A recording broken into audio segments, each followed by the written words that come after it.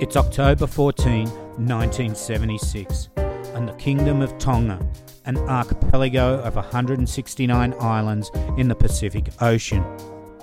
Deborah Gardner, a 23-year-old American Peace Corps volunteer, is heard screaming from her room by a local boy. He runs in to see a tall Westerner dragging her body out through the doorway, but then drops her body and makes a getaway on a bicycle. There hasn't been a murder in Tonga for years. Will justice be served? Find out tonight. Grab a beer and pull up a deck chair. I'm your host Cambo, and this is True Crime Island, another true crime podcast.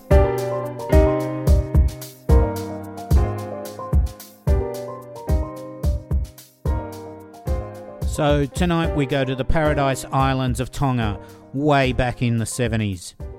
Tonga is basically a group of islands in the Pacific Ocean, and it's a kingdom, so it has a king. The main island, Tongatapu, is protected by lagoons and limestone cliffs. It's home to the rural capital of Nuku'alofa, as well as beach resorts. It has a population of around 100,000 people. The American Peace Corps was stationed there during the 70s. The Peace Corps, according to Wiki, is a volunteer program run by the United States government.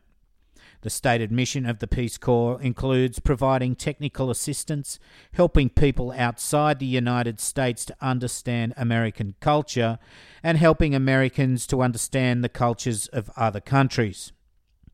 The work is generally related to social and economic development.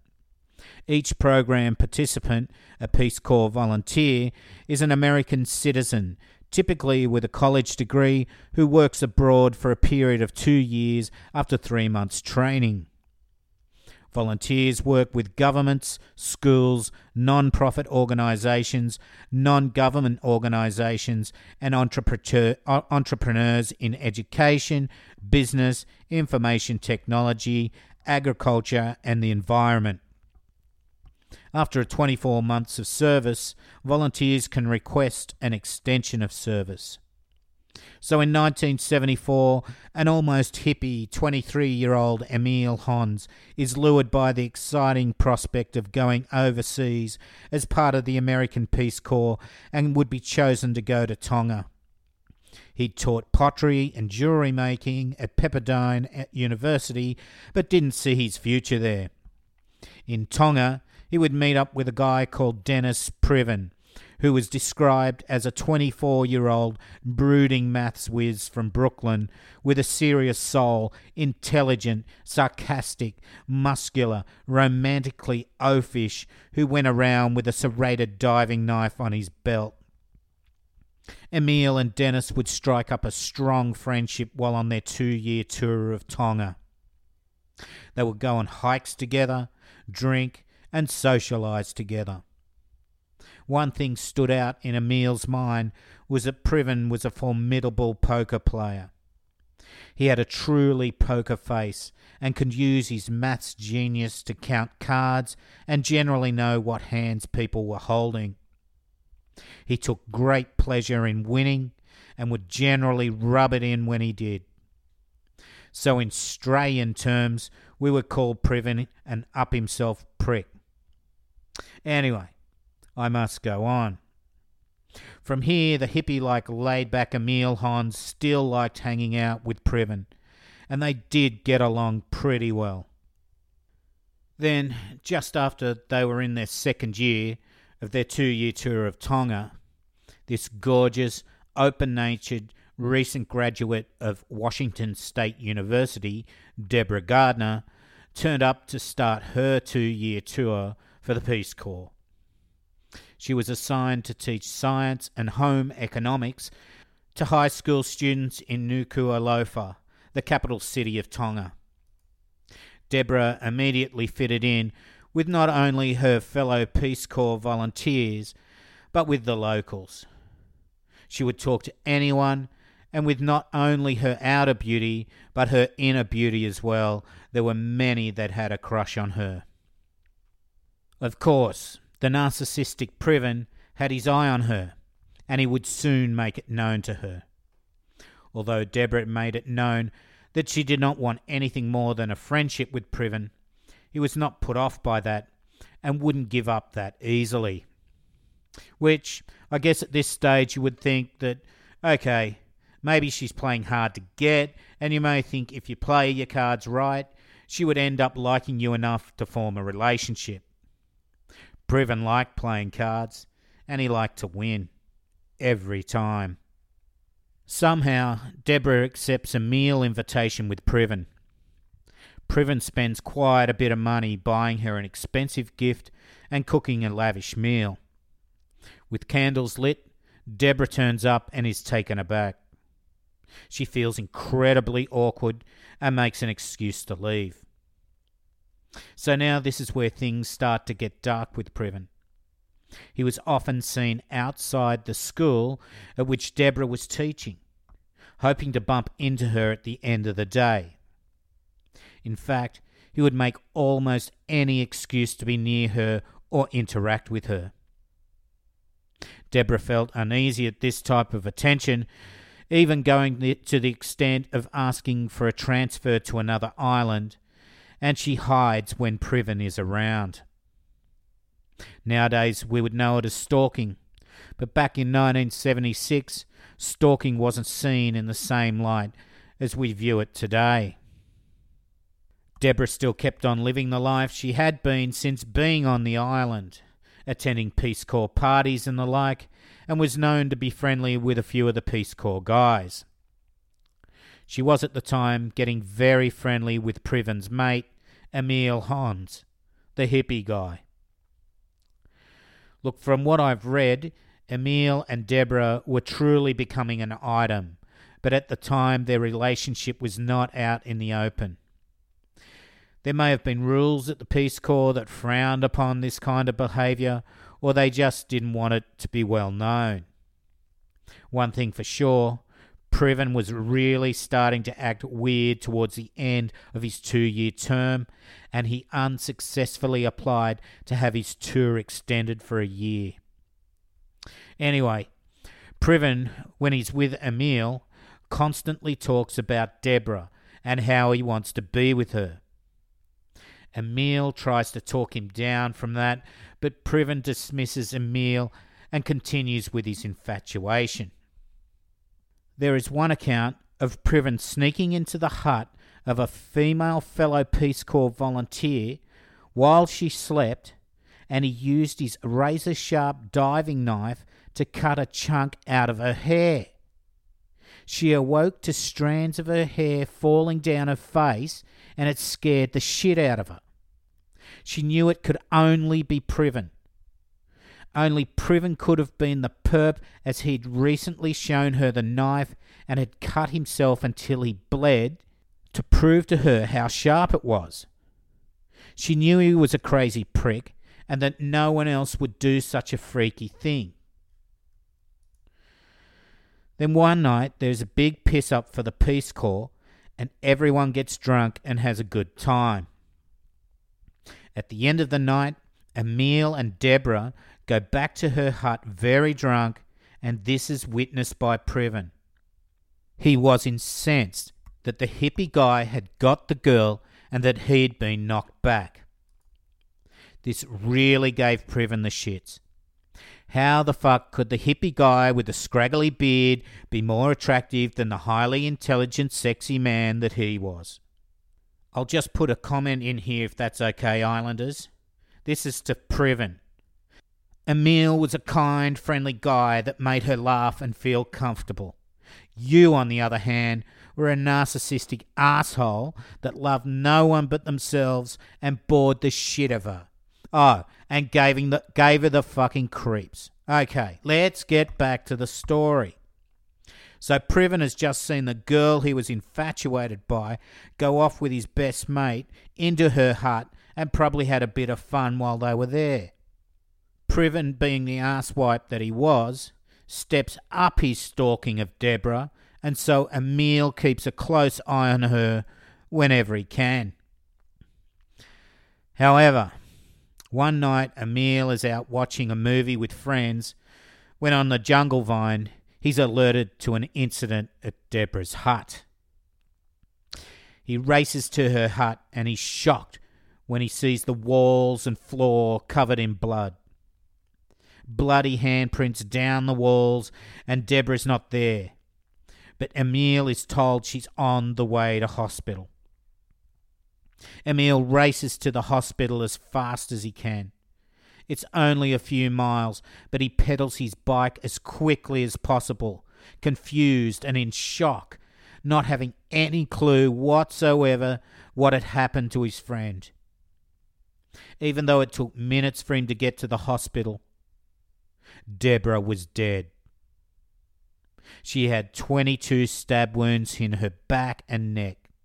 She had blunt trauma to the back of her head. She died from a massive blood loss. Imagine how you'd feel. Tonga was such a friendly place, and the locals had come to love them and welcome the Peace Corps into the country. Deborah had been such an open and loving person that had won the hearts of the people with a smile and hard work teaching their children. Who could have done this? Police quickly ruled out any local for being a suspect. There hadn't been a murder in Tonga for nearly a decade. At the crime scene, there was a bloodied metal pipe, a sandal, and a bloodied diving knife. The local boy who had raised the alarm told police that he heard a scream from Deborah's hut, and when he went to see what was happening, he saw a tall Westerner dragging Deborah out the front door. The Westerner looked up and saw him, dropped the girl, and took off on a push bike. The driver that had taken Deborah to the hospital told police that Deborah was able to tell him the killer's name, and she had told him Dennis Priven. Emil pretty much knew that Priven could be involved, so he went looking for him in his hut. Priven wasn't there, but what he did find was a bottle of pills with several spilled out onto the floor.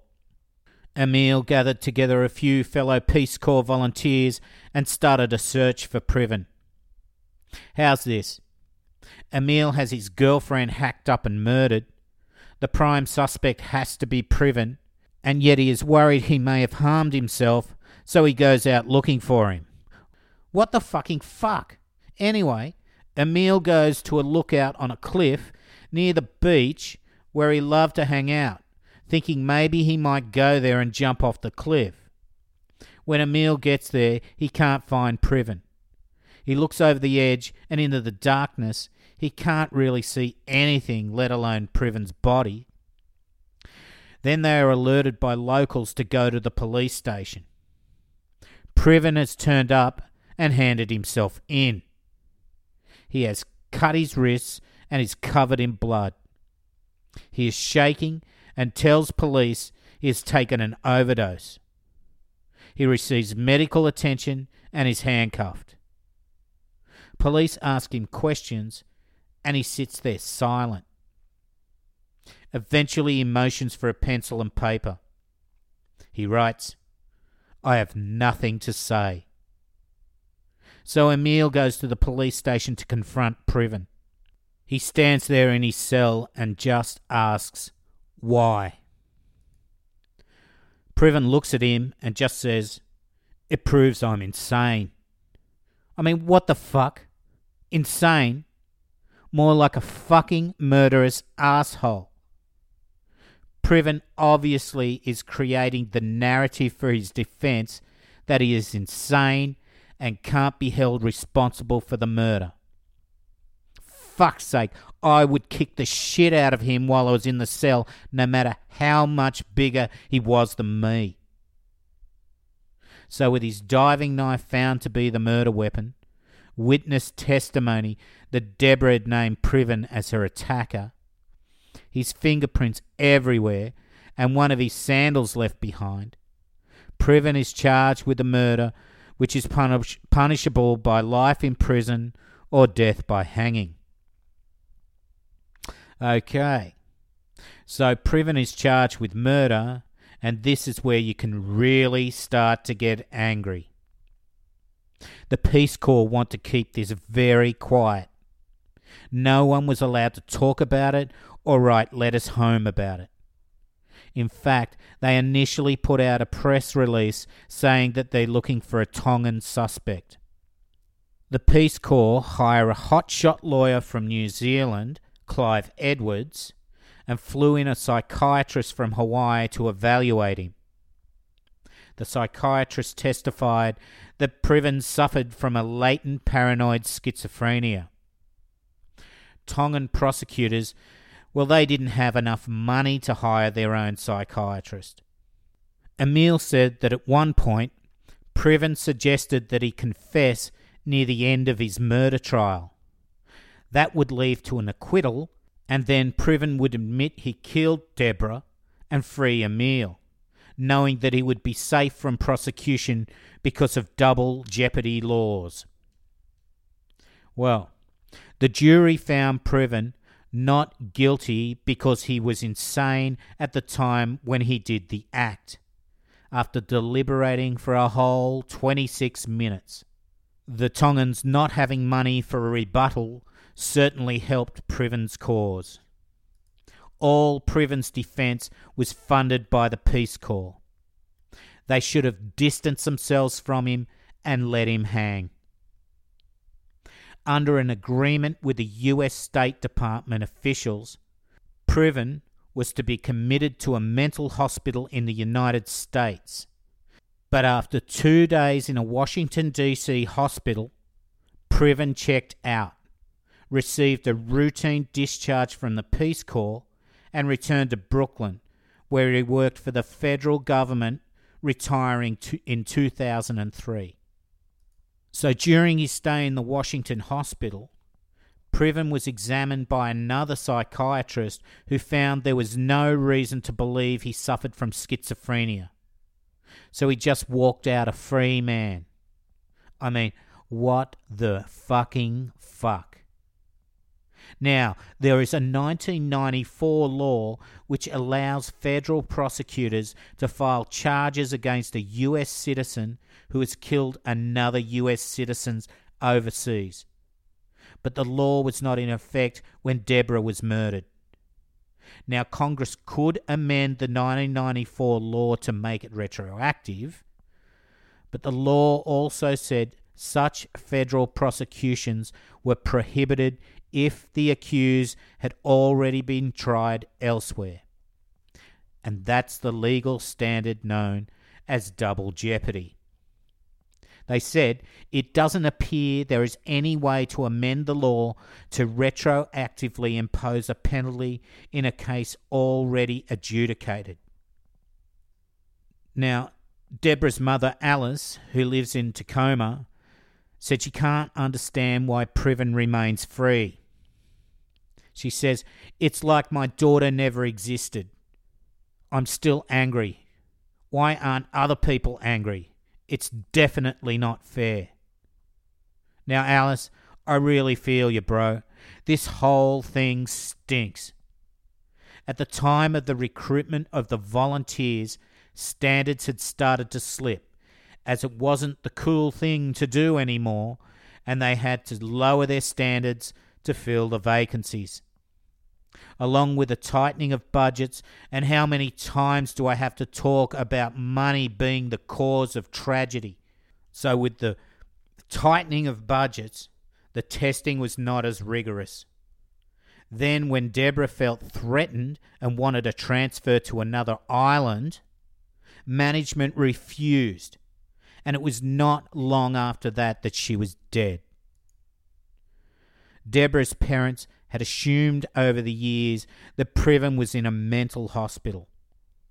They didn't know he was free until contacted several years ago by Philip Weiss, the author of a book called American Taboo, which is based on their daughter's death. Makes you mad, doesn't it? Anyway, let's go over this whole case. Deborah Gardner signs up to the Peace Corps to do a great thing for a developing nation. Here, There is a narcissistic prick named Dennis Priven, and he preys on her. The Peace Corps do nothing about it. Priven bangs her over the head with a metal pipe, stabs her 22 times until she bleeds to death. He pleads insane, and they get top-notch legal help paid for by the Peace Corps that are already trying to hush the incident up.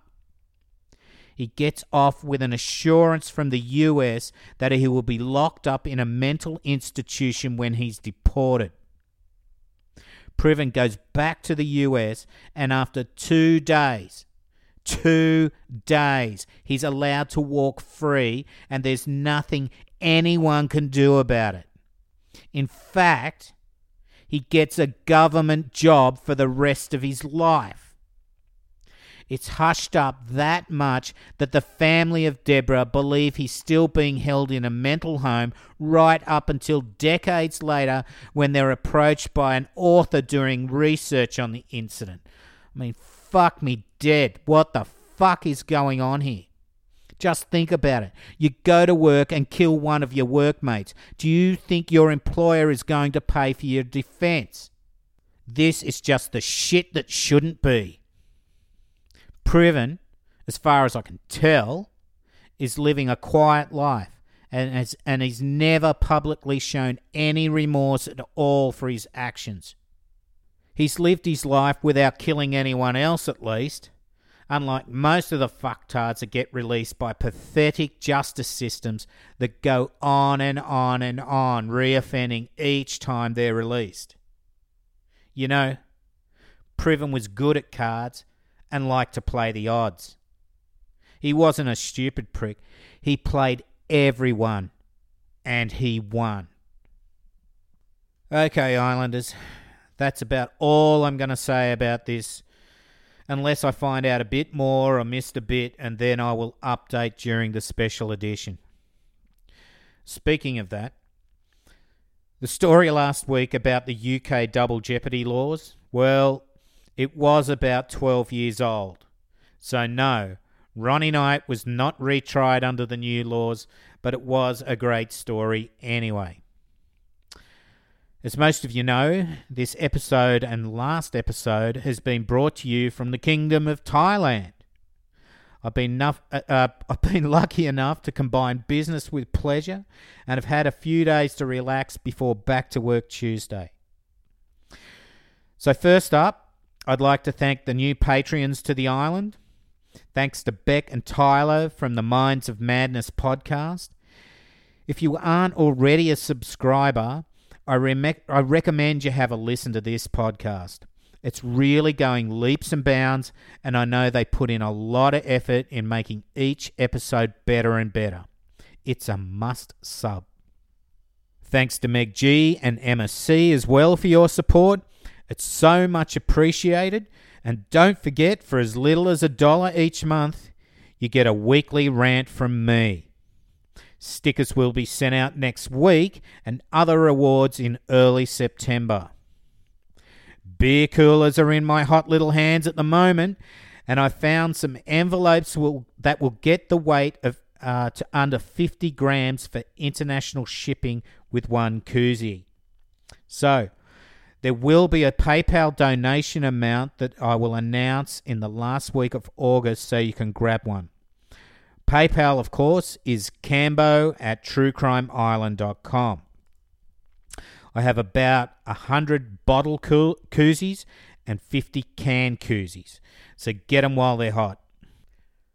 Next run will be a different design or different colour or whatever. Now I've got the hang of the process. Don't forget to share the whole podcast experience with your friends and family. Help them out if they don't know what they're doing, and make them want to podcast and chill. Don't forget the island website is www.truecrimeisland.com.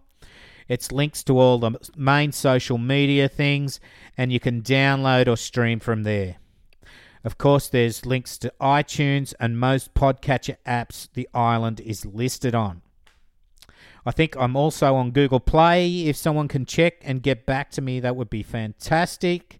Of course, there's Twitter and Facebook. Join the fun and carry on with me and all the other hosts and listeners. Don't forget to email me any story you want to share. I'll make a special episode just for your stories. I'd like to thank Tara and Barney from Bloody Murder Podcast for the shout-out the other day. And they are a great bunch of Aussies that have got a great podcast to listen to. For a really good list of podcasts, though, go to the Podcast We Listen To Facebook page, as they've got a file there that has stacks of great shows on it, as I just can't name them all here. Okay, so now I'm in Thailand. Well, I'm in Thailand now. The lovely Katie would like to say hi. Hello, guys. Thank you, Katie. So, I usually forget something, but deadline has approached. Actually, there is one thing. Gary O'Callaghan passed away this week at aged 83. He was the voice of morning radio in Sydney for decades, and my thoughts and the thoughts of all the islanders, I'm sure, go out to Gary's family and friends. So, this has been your host, Cambo, and you've been listening to True Crime Island. And don't forget to delete your browser history. Good night.